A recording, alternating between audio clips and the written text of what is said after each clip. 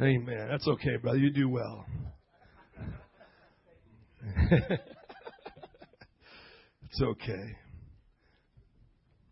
I heard a whole pastor talk about awkward moments in the service and how we need to do without them and everything, but what can you do? Amen. If you become so programmed, we're just like the world then. Let it flow. Amen. I want to play for you something today that's very heartbreaking for me. Open your Bibles to 2 Samuel chapter 1. The title of today's message is How the Mighty Have Fallen. I want you to say that with me on the count of 3. 1, 2, 3. How the mighty have fallen. What I want to talk to you today about is how people in the church today have fallen. I'm not preaching this to you with boastful pride to say, oh, I'm so good because I haven't fallen. No, without the grace of God, I would fall even further than where many people in the church have fallen as of now. Without Christ, I was a wretched sinner. And I know that I need Him more and more every day. But I want to share with you a message very similar to yesterday's message. Mute all the mics up here for me, brother, please. Last week I shared a message about not touching the ark. I said not only would it be for you, but it would go through you. This is another one of those messages. I'm not just speaking to you, I'm speaking to a nation. And I'm speaking to the church as a whole, universal, across our planet. That when people ask me questions, I want to revert them back to this lesson. When you are struggling with what Metro Praise is here to do, I want you to go back to lessons like today. How the mighty have fallen. I want you to listen to a pastor that I dearly love and respect. I don't know if I would even give you his name in the website that I'm playing right now. I don't feel in my heart that he has intentionally done anything wrong in his mind. In his mind, he's done everything right. He's trying to win souls. He's trying to be relevant to a culture. But this pastor was a pastor of mine and a pastor to my family. And I went to his website yesterday as I was kind of stirring this message up on the inside. God was stirring it on me. And I heard this and something just, I believe it was God, just said, play this for the people. And something is not working with our video player. So I'm just going to play it for you and you're going to hear the audio. And what this audio comes from is the church website. And it's him just simply making just a 30-second video of what you can expect when you come to his church. I want you just to listen to this. We are a hassle-free ministry. That means we don't ask you to get up and do anything or say anything. We just want you to relax and enjoy the presence of God. Did you hear what he just said? He said we are a hassle-free ministry. We don't ask you to get up and say anything or do anything. We just want you to sit back and relax and enjoy the presence of God. Does that sound like something Jesus said to Peter? Peter, I'm not asking you to do anything. Peter, I'm not asking you to say anything. I just want you to sit back and relax and watch me do everything. Is that what he said? The Bible says that when Jesus met Peter, the first thing that he said to him is, come and follow me, and I will make you a fisher of men. The call to be a follower of Christ is the call to be a disciple. And the call to be a disciple is to be a disciple maker. Today's message is a broken heart from my heart today that I have looked for other mentors and leaders across this nation, people who I've even respected, and I've seen so many of them fall from what God told us to do. This man I respect. I love him. I am shocked that that's what he put on his website. I am discerning whether or not to send him this message in hopes that it would change his heart. And you might say, Pastor, you're supposed to do that. But listen to me. After having done that for so many other pastors, you get to the point where you know it won't even be received. Why even bother? It's almost hopeless until I go back to the Word of God and I realize that I'm not the only one. And that I've realized that there is people in this nation, great men and women of God who are alive today, and those who have come before us that have preached the same word I'm preaching now.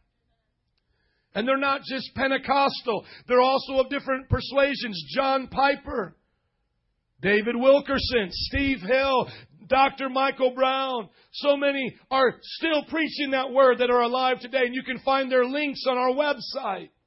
And they, like me, are disgusted by the same thing that they're seeing in the church. How the mighty have fallen.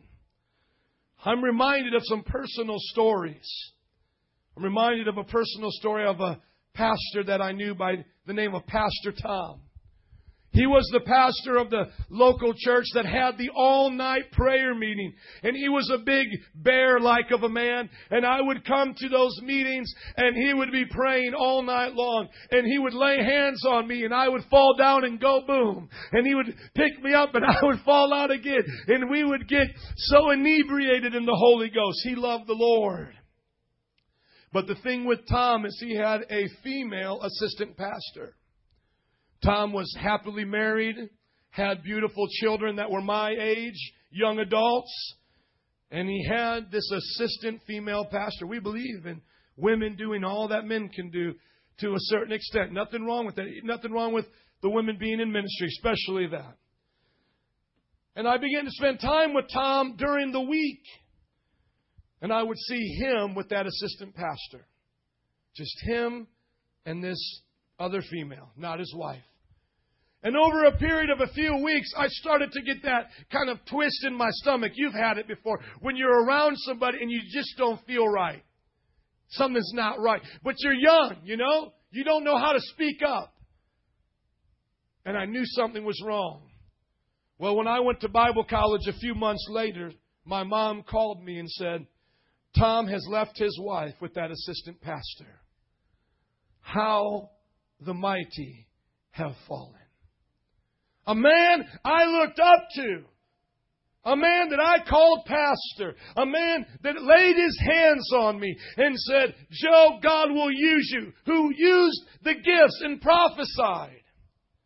Fell into sin. How the mighty have fallen. Another pastor who I won't mention his name because he's been restored and I don't want to bring shame upon him. But he was another pastor of my parents. And this pastor loved me and prayed for me. He saw me when I was on drugs. He knew that I had issues and he always prayed for me. And when I first got saved, I was afraid to be alone by myself. I didn't want to go back to sin and I thought I would fall into temptation. He let me spend the night in his house. This pastor loved me. He brought me to my first Sunday morning service. And I watched people just like you raise their hands. And it just freaked me out. I thought that was so weird. But like with Pastor Tom, my mom called me and said, Jack is getting a divorce from his wife.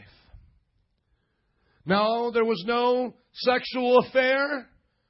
But both of them came to differences they couldn't resolve and ended their marriage. He remarried and started another church. How the mighty have fallen. That was my example. You say, Pastor, was it any better in Bible college? Well, yes, it was. I met Brother Anthony there, who is now our spiritual father. Brother George, who is also a mentor to me. And I met great men. But there was a second-year student that was above me. And man, did I want to be like him. He was from the islands. He could preach like nobody's business. I was just a little puppy at his feet. Hey, brother, when are we going to do this? When are we going to do this? Brother, when are we going to do this? I want to go in this. You want to go preach? You want to go preach? And I was just like a little puppy just nipping at his heels. And then I found out that over his summer vacation, he fornicated, had sex, came back to school, and wanted to go on as if nothing happened. He was full of pride.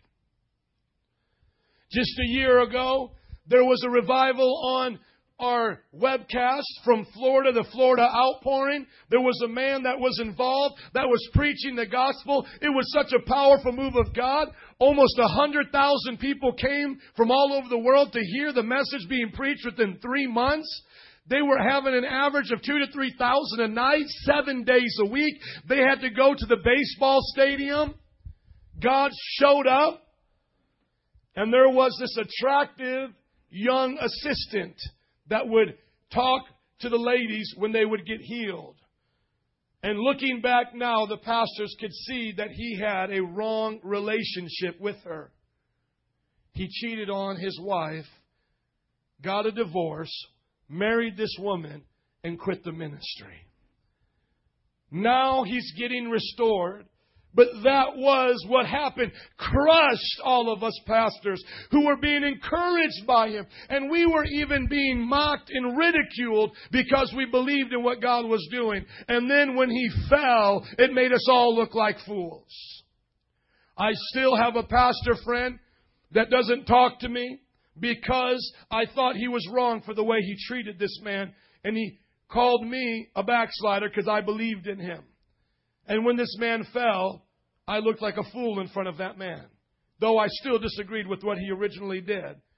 But the pastor made me look like a fool. How the mighty have fallen. I'm also reminded of some of my best, closest of friends. People that I've lived with God, lived with them, shared houses with them, spent the night with them, even shared beds with them, preached the gospel with them. And I'm reminded now of how they've backslidden and turned their back on God. And some of my friends who haven't backslidden, they are pastors who do not believe the gospel should be preached the way we preach it. And they have an idea like the man I just talked about. Just come to church. Just sit down. We'll do all the work. Don't do anything. How the mighty have fallen. Are you with me in 2 Samuel chapter 1? Are you ready to learn from the Word today? Are you ready to have hope be given to you today? Look at 2 Samuel chapter 1. What you're learning here is that Saul was a king, the first king of Israel. He had fallen into sin. David was anointed king in his place. And now David is receiving news that Saul had died in battle. Listen as I begin to read in chapter 1, verse 1 of 2 Samuel. After the death of Saul, David returned from defeating the Amalekites and stayed in Ziklag 2 days. On the third day, a man arrived from Saul's camp with his clothes torn and with dust on his head. When he came to David, he fell to the ground to pay him honor. Where have you come from? David asked him. He answered, I have escaped from the Israelite camp. What happened? David asked. Tell me. He said, the men fled from battle. Many of them fell and died. And Saul and his son Jonathan are dead. Jonathan was his son that David was best friends with. Verse 5. Then David said to the young man who brought him the report, how do you know that Saul and his son Jonathan are dead? I happened to be on Mount Gilboa. The young man said, and there was Saul leaning on his spear with the chariots and riders almost upon him. When he turned around and saw me, he called out to me and said, what can I do? He asked me, who are you? I'm an Amalekite, I answered. Then he said to me, stand over me and kill me. I am in the throes of death, but I am still alive. So I stood over him and killed him, because I knew that after he had fallen, he would not survive. I took the crown that was on his head and the band on his arm and have brought them here to my Lord. Then David and all the men with him took hold of their clothes and tore them. They mourned and wept and fasted till evening for Saul and his son Jonathan and for the army of the Lord and the house of Israel, because they had fallen by the sword. David said to the young man who brought the report, where are you from? I am the son of an alien, Amalekite. He answered. David asked him, Why were you not afraid to lift your hand to destroy the Lord's anointed? Then David called one of his men and said, go strike him down. So he struck him down and he died. For David had said to him, your blood be on your own head. Your own mouth testified against you when you said, I killed the Lord's anointed. So here the messenger is dead because he killed Saul to give him an honorable death, because that wasn't what God commanded us to do. Verse 17, or commanded them to do in battle. David took up a lament concerning Saul and his son Jonathan, and he ordered that the men of Judah be taught this lament over of the bow. And it is written in the book of Jasher. Verse 19. Your glory, O Israel, lies slain on your heights. How the mighty have fallen. How the mighty have fallen. Here David knows that Saul has lived wickedly. Saul at this time had been demon possessed. Saul had turned his back on God. And yet David is not happy to hear that he's dead. He is mourning that he's dead. And he kills the man that helped put him to death. Well, who was Saul? Go with me to 1 Samuel chapter 10. I don't have time to teach you all about Saul, but I want you to learn a little bit about this first king of Israel. He wasn't a bad guy. He actually had a great beginning, a great start. This is a warning to everybody in this place that you can start well, but that doesn't mean you'll end well. You can start off your Christian walk and be radical and be jumping around and say, I'm going to do everything great for God, but in 5 years your gas can run out. Keep your fire burning. 1 Samuel chapter 10, you meet this young man Saul. He's looking for his lost animals. He meets a prophet Samuel. Samuel gives him this word as he anoints him king. Look at 1 Samuel 10:1. Then Samuel the prophet took a flask of oil, poured it on Saul's head and kissed him, saying, has not the Lord anointed you leader over his inheritance? Verse 5. After that, you'll go to Gilboa of God, where there's a Philistine outpost. As you approach the town, you'll meet a procession of prophets coming down from the high places with lyres, tambourines, flutes, and harps being played before them, and they will be prophesying. The Spirit of the Lord will come upon you in power, and you will prophesy with them, and you'll be changed into a different person. Once these signs are fulfilled, do whatever your hand finds to do, for God is with you. Do you understand? Saul started off prophesying. Saul was changed by the power of God. Saul was in a prophet's presence, and the prophet anoints him. But as you continue to read about Saul's life in 1 Samuel 15, you don't have to turn there, but I'm going to tell you what begins to happen. He begins to disobey God, and God rejects him, and God puts an evil spirit upon him. In 1 Samuel 16, 14 through 23, he begins to become jealous of David because David is playing music for him so that his demons will leave. And he starts to throw spears at the very person, David, who's trying to help him.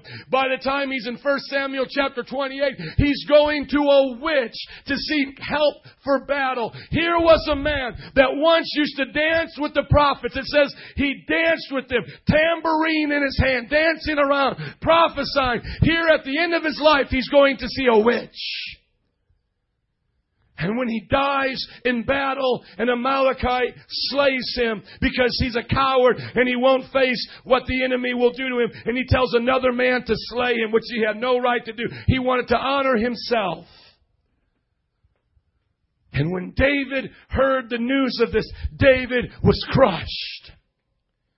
You see, I feel today very much like David did. I feel today that I look to the Church of America, to these leaders, to these people on TV, to the people writing books that you and I are supposed to read, and I see that at one time they were on fire, at one time they were preaching the truth, at one time the church was living for God, but now they have turned away from God. They've turned away from the Lord, and they're jealous of what we're doing, and they're angry, and they throw spears, and they sit back, and they curse God because of what men and women like us are doing. But like David, I don't slay them. When David was chased by Saul, he didn't go after Saul to put him to death. As a matter of fact, David was merciful to Saul. He found Saul sleeping one time in a cave. When Saul was out to kill him, he found Saul and he tore off a piece of his cloak with a knife and he went to a hill and he said, I could have killed you, but I didn't. And then he repents for even touching his cloak.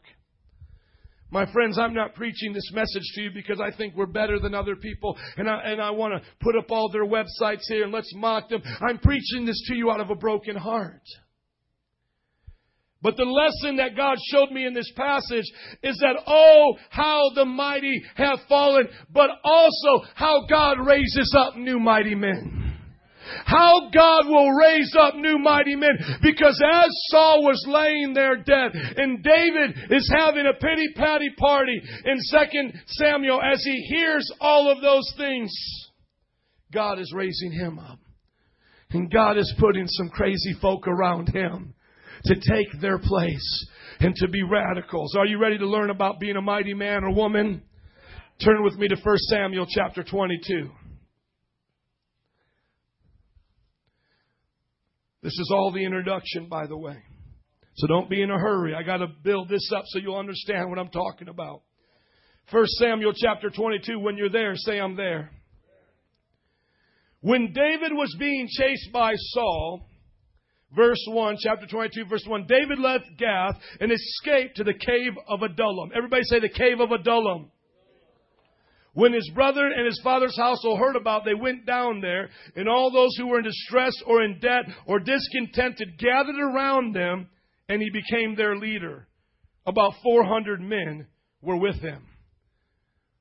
So when David was running from Saul and he hid in a cave, there were people that were in debt.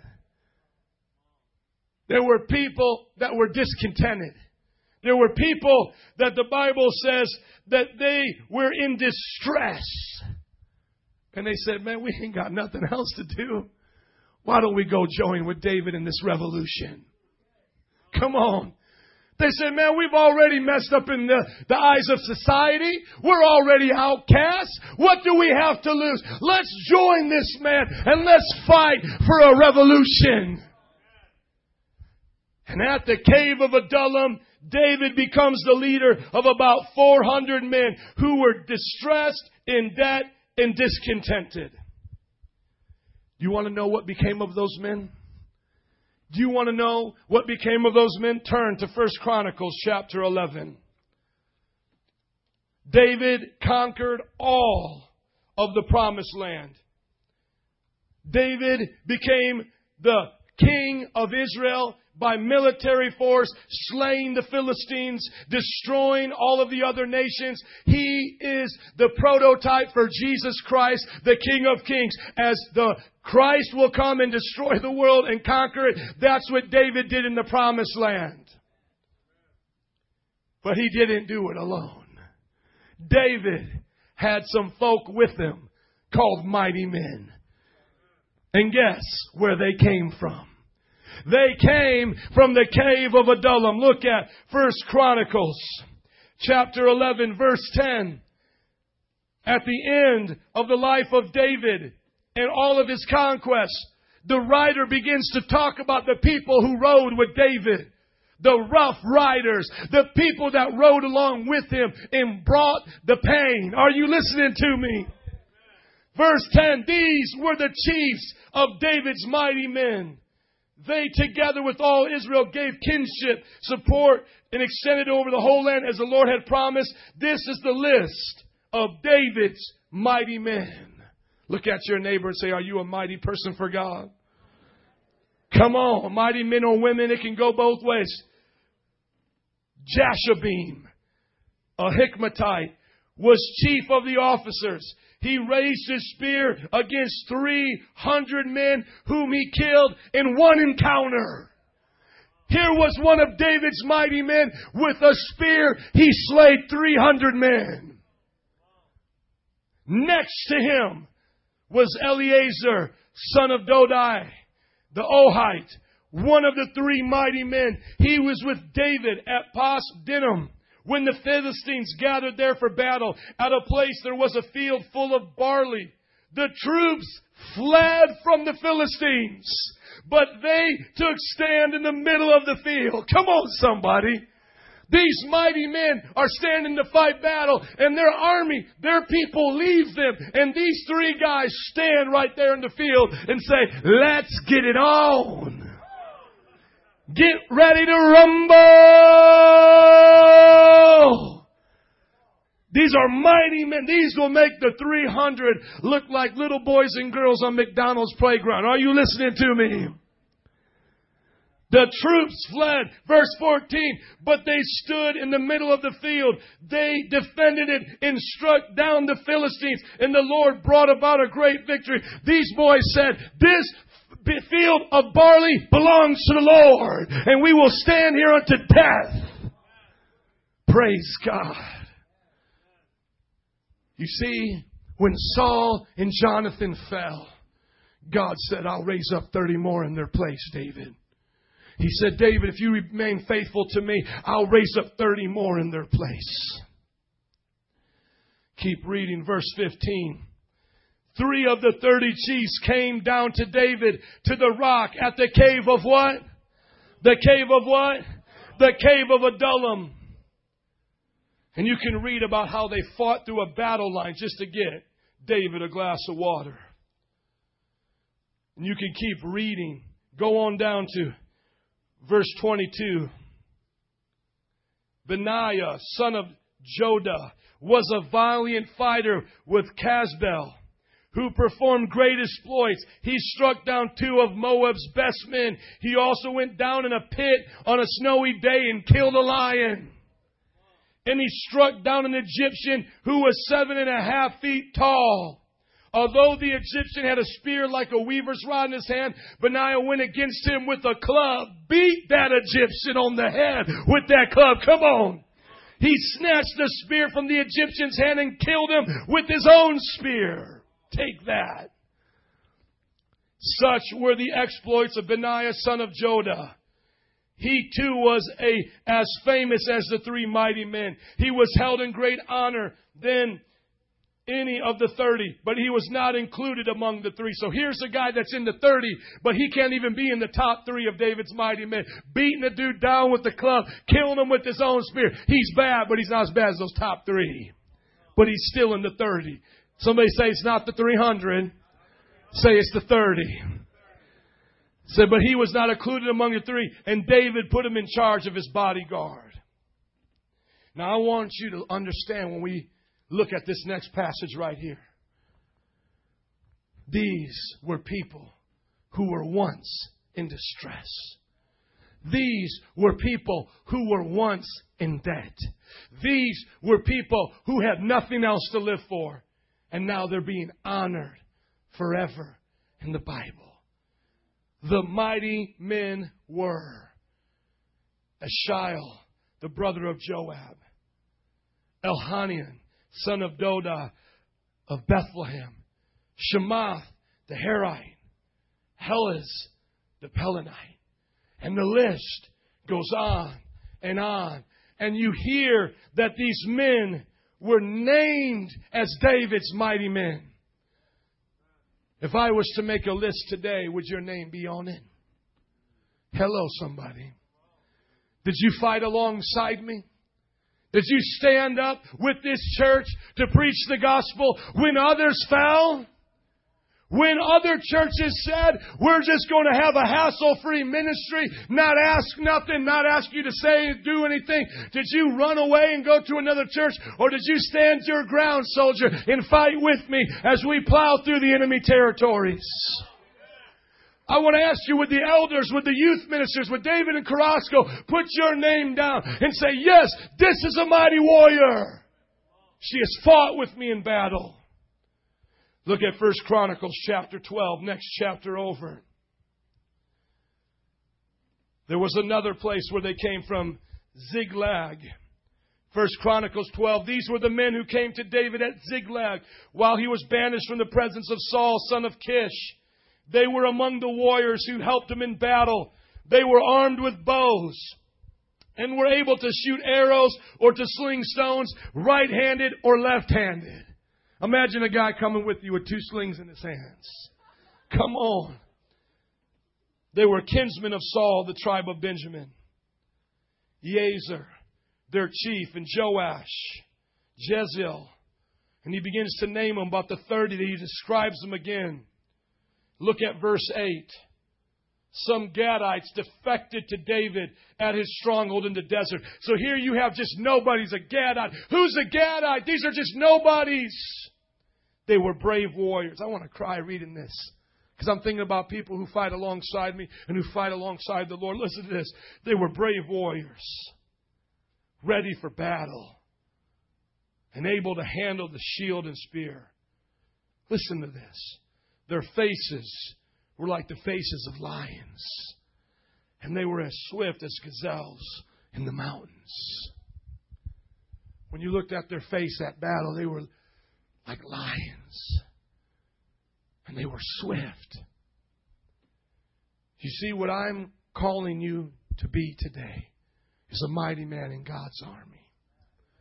Because I'm standing here before you crushed in my heart, like David was when he heard of Saul.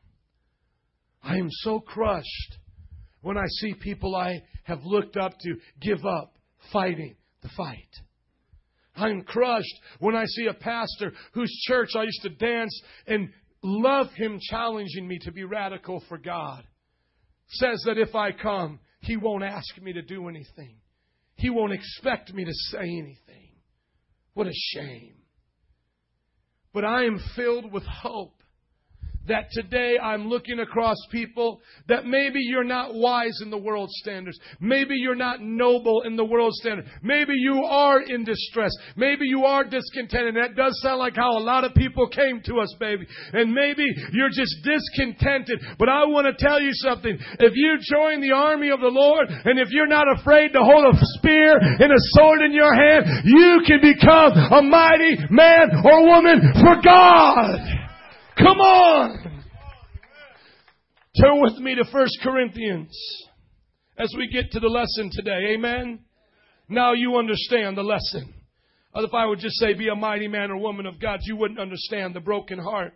You wouldn't understand it, but now you have the context. Now let me give you some tools on how to become a mighty man or woman of God. Number 1, don't look at yourself. Hello? Don't look at yourself. You cannot look at yourself in the mirror and say, I'm going to do this. You cannot. You have to look to God.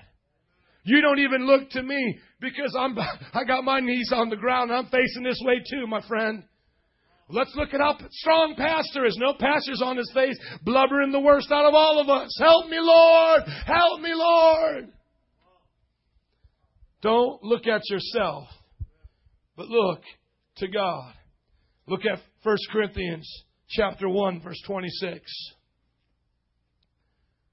And as I'm about ready to read this, I'm reminded of the tears that my friend Juan would read this with at SUM, Bible College. It was his favorite passage. He always knew right when to pull it out. One particular time we were all discouraged. We weren't seeing souls saved. He would be in the back normally, and I could hear him sniffling, and he started to read this scripture. He said, brothers, think of what you were when you were called. Not many of you were wise by human standards. Not many were influential. Not many were of noble birth. But God chose the foolish things of the world to shame the wise. God chose the weak things of the world to shame the strong. He chose the lowly things of this world and the despised things and the things that are not to nullify the things that are, so that no one may boast before Him. It is because of Him you are in Christ, who has become for us wisdom from God. That is our righteousness, our holiness, in our redemption. Therefore, as it is written, let him who boasts, boast in the Lord. You do not have to come here mighty to leave out of this place mighty. I used to sleep in my car. I was homeless. I did drugs. I was worse than many of you ever were. You wouldn't even want me in your house. And yet God chose me. I stand before you not to brag about how bad I was, but to boast in how great the Lord was in choosing a sinner like me to become a leader in the church of God. And if He can do it in my life, He can do it in every one of you here today. When I was on drugs, I couldn't remember anything. I had terrible memory. But God gave me back my mind. God took away all of the fear in my heart. And He'll do it for you. Number one, don't look at yourself. It's not about what you bring to the table. Well, I have so much I can help out with. No, even if you brought all your talent, it wouldn't get us anywhere. We're not looking for you in the time of pledging to the work of God just to look at your savings and say, what can I do without? No, I'm looking to people that have nothing in their savings to say, God, what can you do through me? Never sell God's plan short for your life. If I could keep you here all day, I would tell you one testimony after another of God using just ordinary people to do extraordinary things. People that were afraid to speak in public, becoming some of the best public speakers. D.L. Moody, who's the founder of Moody University, for the first 2 years of his ministry in Chicago, didn't even find himself fit enough to preach to the children that he would bring to the church. He always brought somebody to preach for him because he himself did not think he was even fit to talk, because he was born in an uneducated family that spoke with an uneducated accent and didn't have a good vocabulary. But one day, the pastor he asked to come speak didn't show up, and he was forced to speak because he wouldn't send the kids home without hearing the gospel. And that man, D.L. Moody, became one of the best orators and preachers this world has ever known. And the university downtown stands as a testament to his boldness to preach God's word, even when others wouldn't. And he spoke it in the language of the people because that's what they needed to hear. I think of Steve Hill, the leader of one of the greatest revivals in America. Steve Hill was a heroin-shooting teenager that was dying from an overdose, and he called on God to save him, and he was saved, and he went to a drug rehab for a year, and he got rehabilitated, and he went to Argentina and worked with the poorest of the poor, and God has used him to plant hundreds of churches and has seen over 1 million souls saved. He was once a heroin addict. I'm reminded about pastors and people I've met. From the pastor of the church that I used to work at before, and those of you who know him, Pastor Carlos, you would look at him. He looks like one of the most dignified men you would ever meet. But I met his mother. He himself was a drug addict. But God changed him and made him a great leader. I'm reminded of stories of plumbers. A plumber by the name of Smith Wigglesworth that had such a burden to win souls for Jesus that he began to work in the church. And he never would preach. He would let his wife preach until one day she didn't show up and he had to preach. And Smith Wigglesworth went on to raise people from the dead by the power of Jesus Christ. Read about his stories, and he was just a plumber. I'm reminded of the stories of the people I've heard from our missionaries. I remember meeting a young man, and he was in North Central Bible College in Minneapolis. He was from India, and I asked him, how did you get saved? And he said, my dad lived in a small Indian village, and he was dying of a disease, and nobody in the Indian village could help him. And one missionary came and prayed for him, and when they prayed for him, all of the other village people shunned him, and he got healed. But they kicked him out of the village because he began to serve God. So here this young boy was once sick. Now he's healed. Now he gets kicked out of the village. And he goes to sleep in their little town square. And there he moves into a woman's house and starts to preach the gospel. And he built a church. He said, that was my dad. And he led me to the Lord as a child. And he sent me to America to go to Bible college. And that young man, John Timothy, would wake up every morning in the summer at 5 o'clock to pray. Pastor, I have to pray. How the mighty have fallen. But how the mighty are being raised up. Yes, there's mighty that have fallen, but the mighty are being raised up. If you want to be mighty for God, the first thing you do is you stop looking at yourself and you say this, it's because of Jesus Christ that I'm wise. He is my righteousness. He's my holiness. He is my redemption. Through Him I can do all things. And if I boast, and when I boast, it's in the Lord. Because I ain't going to stop boasting, amen? I'm going to talk junk to the devil until I get to heaven. We're going to let the devil know we are here. Amen. The second thing that you need to do is have a dependency upon others that are leading you. You see, these mighty men were not mighty man. It wasn't a mighty man. Turn with me to the book of Hebrews. It wasn't a mighty man. Oh, Gary was just a mighty man. Have you ever heard of a mighty man football team, one-man football team? You ever heard of a mighty man baseball team?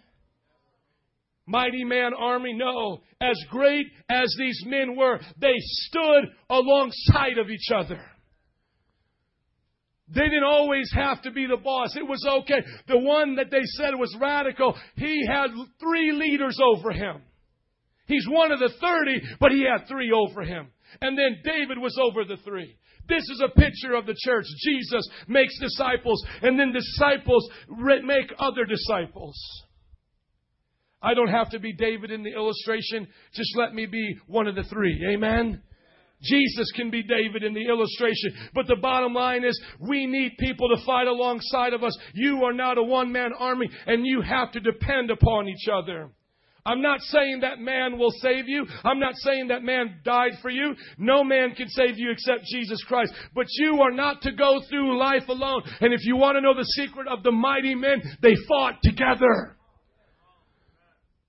And when you see the movie 300, which is very gory, so be careful if you don't want to see that type of gore. But when they fought together, they linked their shields and they could not be penetrated. That's how these 30 men fought. They fought just like that, but a whole lot stronger. Because they're the best. Look at Hebrews chapter 13, verse 17. You need to learn this scripture and understand where it's coming from. Think of it as the battlefield. Think of it as real life. People are dying around you. Obey your leaders. And submit to their authority. Why? Because they make a lot of money off you? They're here to pimp you? No. They keep watch over you as men who must give an account. One day you will be there.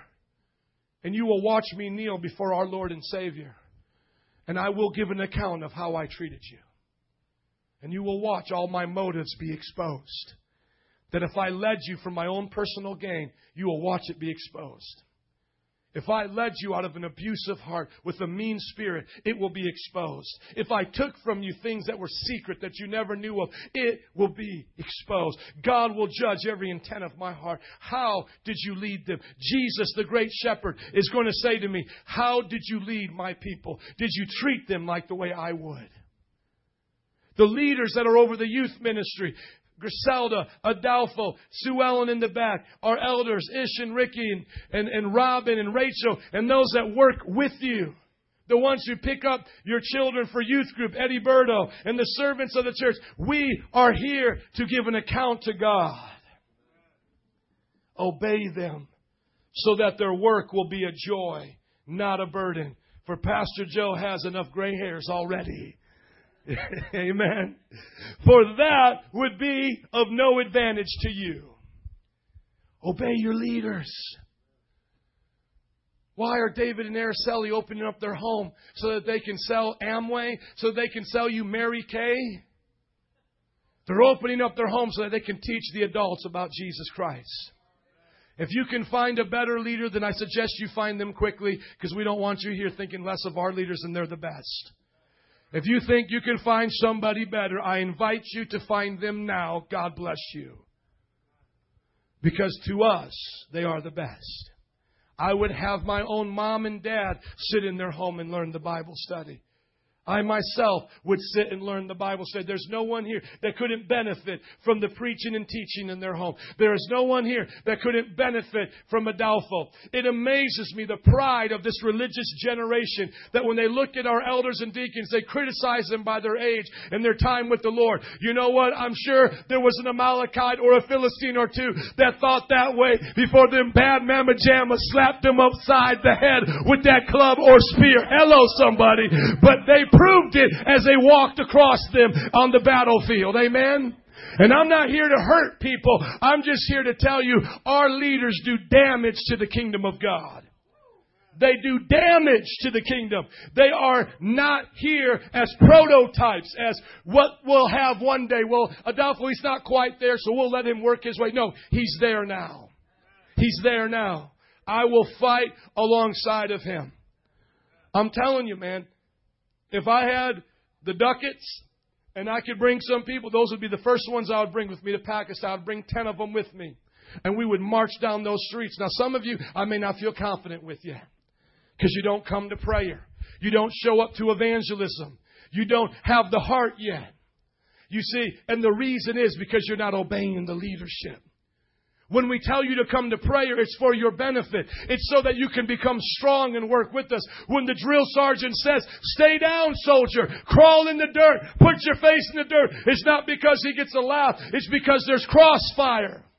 When they say, climb on that pole, get over the side, soldier, they're doing that. The leaders are telling them, obey, obey, obey, because they know one day they're going to be standing up in the middle of a battle and they're going to say, take the hill.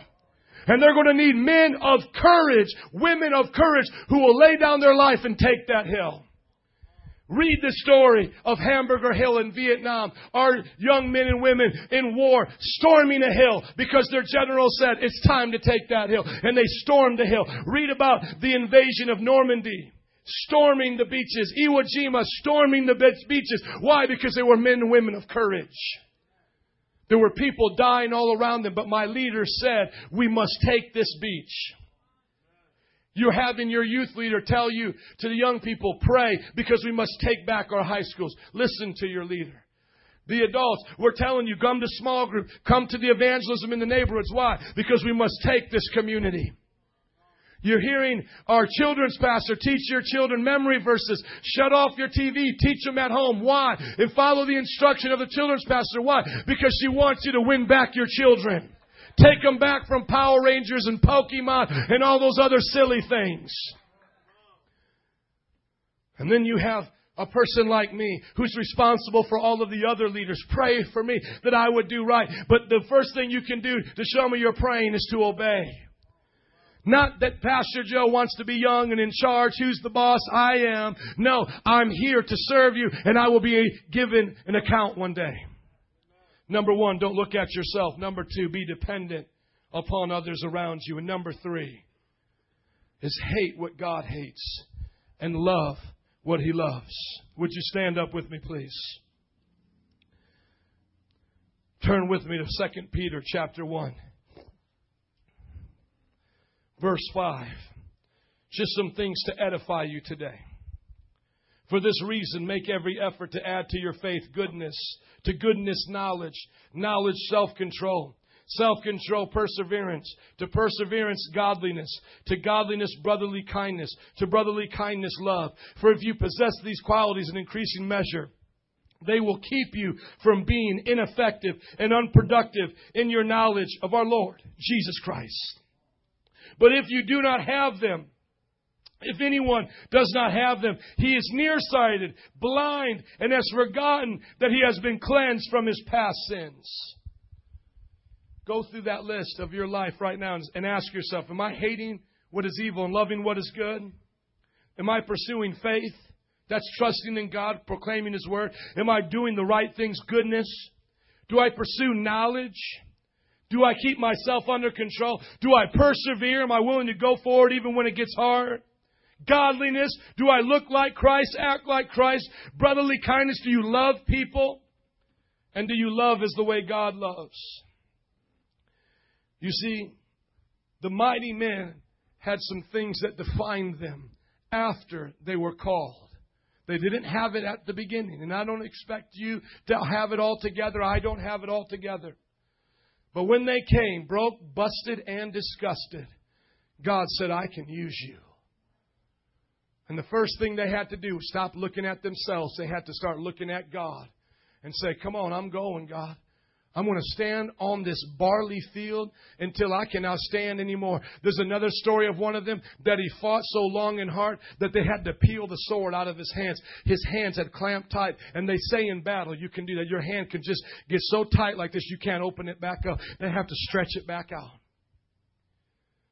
Number one, they didn't look to themselves. They looked to God. Number two, is they trusted in leadership and they depended upon other people. You got my back?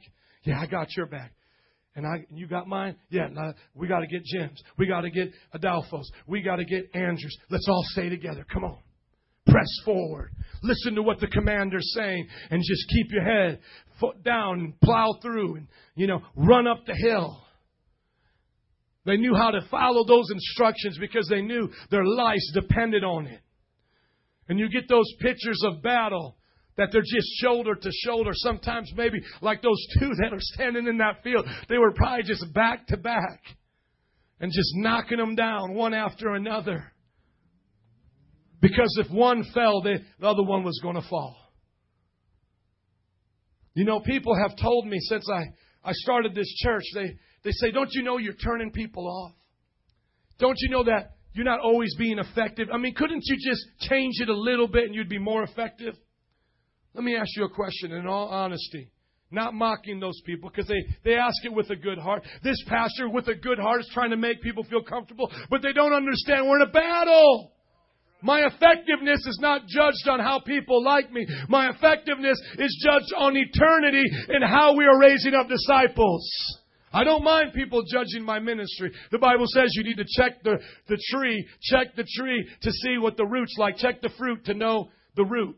I don't have problems with people checking our fruit to know if our root is good. But let me ask you a question.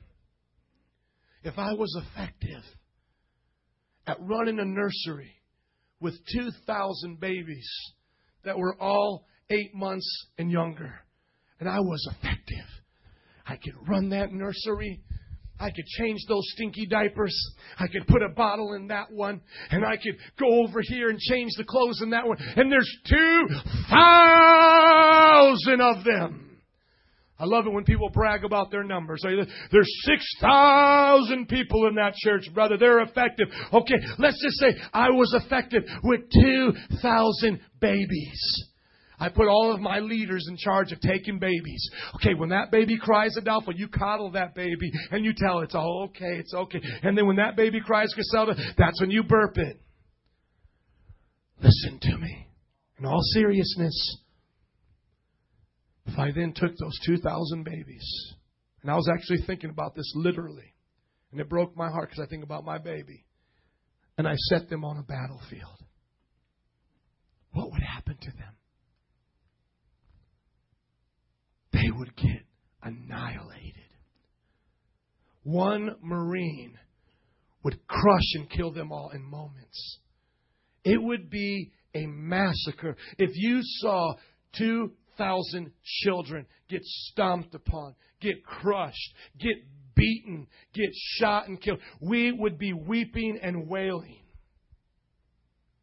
And that's the way the church is right now. The pastors say, I got a large congregation. We're so much effective, pastor. Look how big we are. We make them feel comfortable. Yeah, you know what? You're just taking care of babies that are going to get whooped by the devil. And that's not okay with me. I'm not okay with that. I'm not okay with Christians coming to church and going out the door, getting whooped by Satan, getting beat down, getting destroyed, and going to eternal damnation because some sissy backslidden pimp pastor wouldn't preach the undefiled, uncorrupted Word of God with some passion and boldness, with a face like a lion. Come on. It's hurting people. My cry to the pastors as I cry out to you is it's hurting people. It will cost us something. These numbers are not something we should boast and run around about. We should be weeping because they're not prepared to fight. And that's why, since the 1950s, as Christianity has plummeted, the mega churches have risen, and we will be a big church. There's nothing wrong with big numbers, people. I'm just saying, but the trend has been, let us all leave our small little Baptist corner store Methodist churches, and let's all go to these big ones. But listen to me, it's a facade, friends. The statistic of Christianity has gone down. We're losing. You're losing your children to homosexuality. We're losing our children to the streets and violence. We're losing to the other religions on these streets and these churches. We are losing. It's going down. I'm reminded of a church that I was a part of, their denomination, a great church. It was called the Good Shepherd. It met right on here on Belmont. And the reason why I say their name is because they were ashamed of their own action. And you need to know it. The Good Shepherd, it was a great church. It was founded by praying people in the 50s.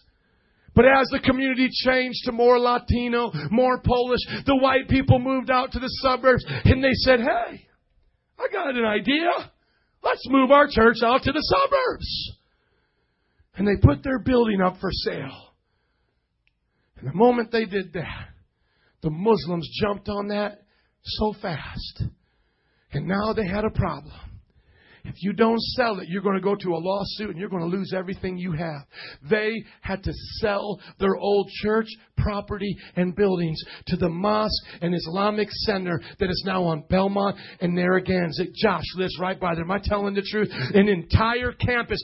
Drive by there. You'll see the words all over the place. It was a church. I'd rather die than have that happen.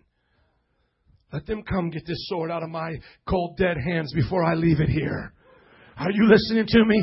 Let them come pry this thing out of my hands before we leave it here.